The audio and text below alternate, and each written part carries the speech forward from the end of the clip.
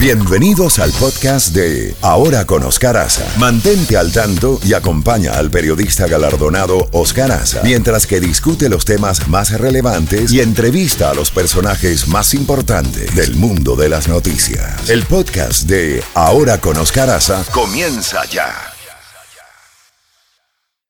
Ya tenemos en la línea telefónica a Jorge Santos, empresario, quien forma parte del Club Internacional de Fútbol Miami, junto a David Beckham y otros inversionistas. Jorge, muchas gracias por estar con nosotros en la mañana de hoy. Y evidentemente ayer hubo esa presentación, pero lo que el público quiere saber, nos viven preguntando a diario aquí, ¿cómo están las negociaciones? ¿Cuál es el estatus en el que se encuentra el equipo y la ciudad en estos momentos? Buenos días. Bueno, buenos días, Oscar, y antes de todo un cordial saludo y para mí es un placer y un honor de poder estar contigo esta mañana hablando con los radios oyentes. Fíjate, bueno, ayer fue un día para nosotros el comienzo de un capítulo con el nombre del equipo, que yo creo que es un gran reflejo de la diversidad de nuestra comunidad, del mosaico cultural que es Miami. En realidad una presentación al mundo de qué es el potencial de este equipo de fútbol y específicamente nuestro deseo y aspiración que el equipo sea el equipo global de la MLS y una gran oportunidad para nosotros enseñar lo que es lo mejor del alma de Miami al mundo. Pero lo que estamos nosotros en estos momentos en la preparación de la construcción del equipo, pero vamos a hablar del estadio. Obviamente nuestra aspiración y nuestra visión es de poder traerle a los residentes de la ciudad de Miami a través de este referéndum del voto que va a tomar lugar el 6 de noviembre, es la creación del mayor parque que va a existir en la ciudad de Miami,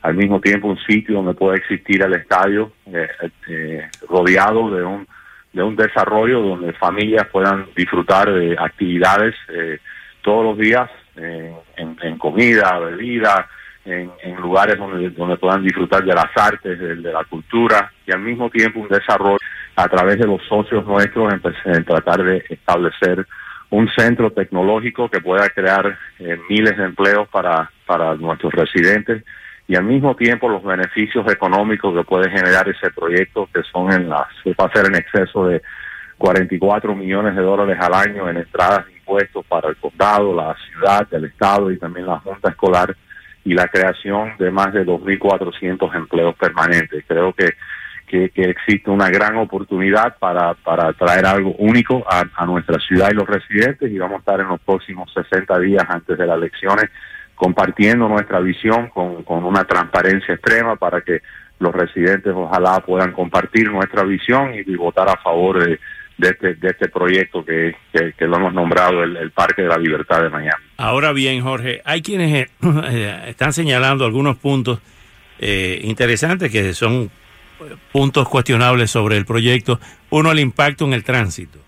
Se habla de que ese proyecto es tan grande que produciría muchos trastornos en el tránsito desde y hacia el aeropuerto. ¿Cómo lo ven ustedes? Bueno, primeramente, antes de nosotros lanzarnos en este tipo de proyecto, idea, una de las cosas que yo enfaticé fue que primeramente el aeropuerto de Miami es el motor económico de nuestro condado. Nuestro deseo que es esencial, que no tenga ningún impacto sobre la entrada o la salida del tránsito del aeropuerto. Y al mismo tiempo tener una sensibilidad extraordinaria con los vecinos al este de la 37 Avenida. Nosotros y los consultores de tráfico que estamos trabajando en estos momentos nos han dicho, y el estudio se determinará en las próximas semanas, ya un estudio específico con los números de carros, a qué hora entran y salen, que no va a tener ningún impacto sobre el aeropuerto, porque el diseño del proyecto, Oscar, es mantener el tráfico y el flujo de los automóviles dentro del proyecto.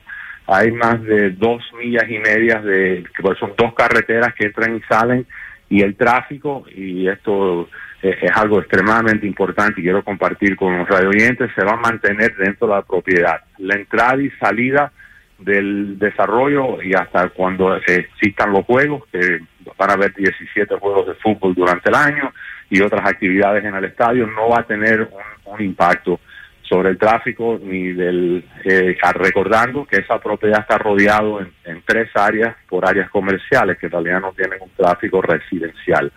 Nosotros estamos preparando eso, vamos a compartir con todos los ciudadanos lo que se encuentra en ese estudio, los planes, y también estamos estudiando en la 37 Avenida cómo nosotros podemos a los residentes facilitarle la entrada y la salida peatonal del parque en sí que va a existir en el desarrollo. Una de las cosas que nosotros hemos enfocado mucho es sobre el impacto de tráfico, porque como todos somos residentes de Miami, el tránsito y el tráfico es una cosa imposible. Una de las cosas que creo que es importante y va a añadir es que yo creo que va a añadir a la solución del parqueo del tráfico, dado que también en la 37 Avenida y la carretera 112 habrá una salida nueva, y mi preocupación no es el tráfico, es una cosa que cuando terminemos eso vamos a compartir. ¿Cuál es la preocupación de Jorge Haza? Primero que sea exitoso en el referéndum del 6 de noviembre, que la verdad salga sobre este proyecto, que creo que los beneficios son enormes para nuestra comunidad. Esto no es una transacción típica de un estadio en los Estados Unidos ni en Miami, y no es una transacción como lo que sucedió con Jeffrey Loria y los Miami Marlins. Es totalmente lo opuesto. Este va a ser el único estadio en los Estados Unidos que paga impuestos sobre su propiedad y también paga alquiler sobre la tierra que está. Entonces, yo creo que los beneficios económicos son enormes, y también creo que va a ser un proyecto extraordinario, dado que va a ser lo primero y último que ven los más de 50 millones de personas que visiten a nuestra ciudad todos los años. Hay comisionados de la ciudad de Miami que se oponen al proyecto, que dicen que no se hizo una licitación por una parte, y por otra parte que solamente están pagando un poco más de $3 millones por la tierra. ¿Esto es verdad? Bueno, los pagos de la tierra va a ser mucho más. Yo siempre he dicho desde el primer día que aquí se tiene que pagar el valor de mercado. Y eso nosotros hemos sido totalmente transparentes. El hecho de que los comisionados, y específicamente con el comisionado Reyes y el comisionado Gold, yo he estado específicamente en mucha comunicación con el comisionado Gold para que los residentes del área tengan una palabra, creo que clave, en cómo se diseña el parque. Yo creo que después del éxito del referéndum vamos a tener ya la oportunidad y la habilidad de haber conversado con los comisionados, y mi aspiración es que ya el contrato en sí que se va a completar con la ciudad, vamos a poder tener un voto unánime de todos los comisionados de la ciudad de Miami. Jorge Santos, si tienes algo que agregar, pues adelante. Te agradezco muchísimo estos minutos y estaremos dándole seguimiento por la envergadura de este proyecto y lo que significa para nuestra comunidad. Ustedes han hecho un estudio de cuánto significaría en publicidad cuando se construye el estadio y cuando Beckham empiece a traer, como nos dijo a nosotros en una entrevista hace ya algún tiempo, que pensaba traer a figuras como Messi y Cristiano Ronaldo, quizá en partidos de exhibición aquí a ese estadio, lo que significará eso en publicidad para la ciudad de Miami.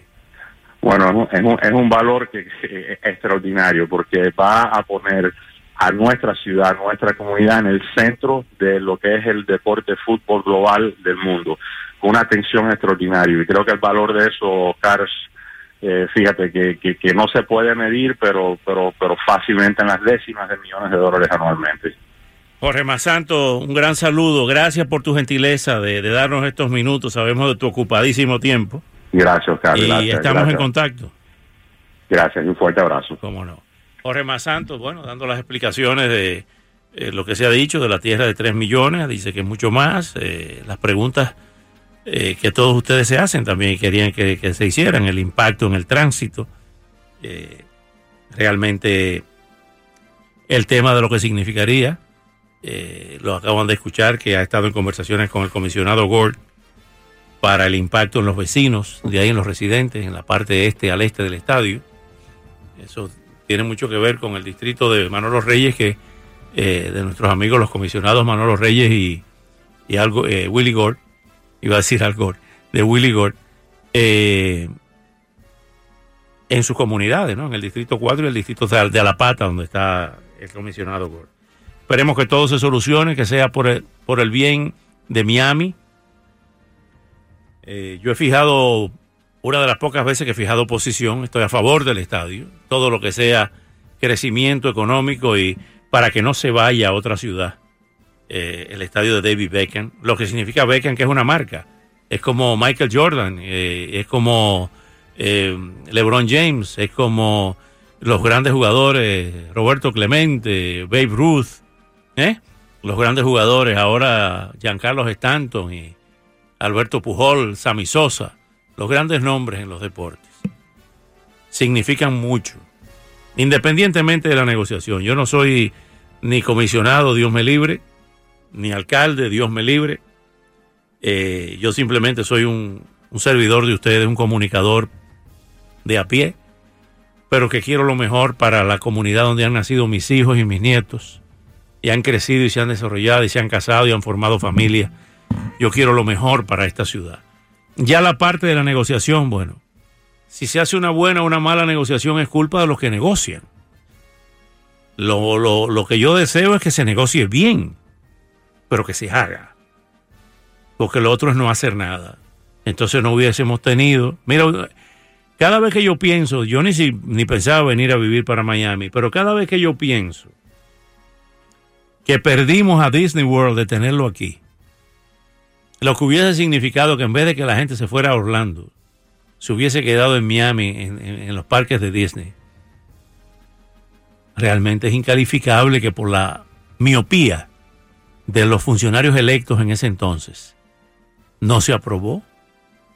Y nada más y nada menos que el señor Walt Disney se tuvo que ir de aquí porque no le aprobaron la construcción del parque.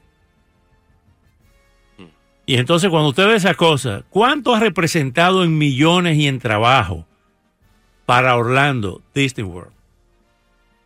Epcot. ¿Le dicen la ciudad mágica? Bueno, es lo que te digo. Bueno, la ciudad mágica fue aquí cuando Brickell, Magic City. Eso fue cuando Maurice Ferré, a quien enviamos un saludo y oramos porque se recupere su salud, el alcalde Maurice Ferré, nuestro gran amigo. Un gran abrazo a él y a su familia, a Mercedes, a todos. Ese fue el padre de la ciudad mágica, aquí con el desarrollo de Brickell. Y así ha sido con otras cosas.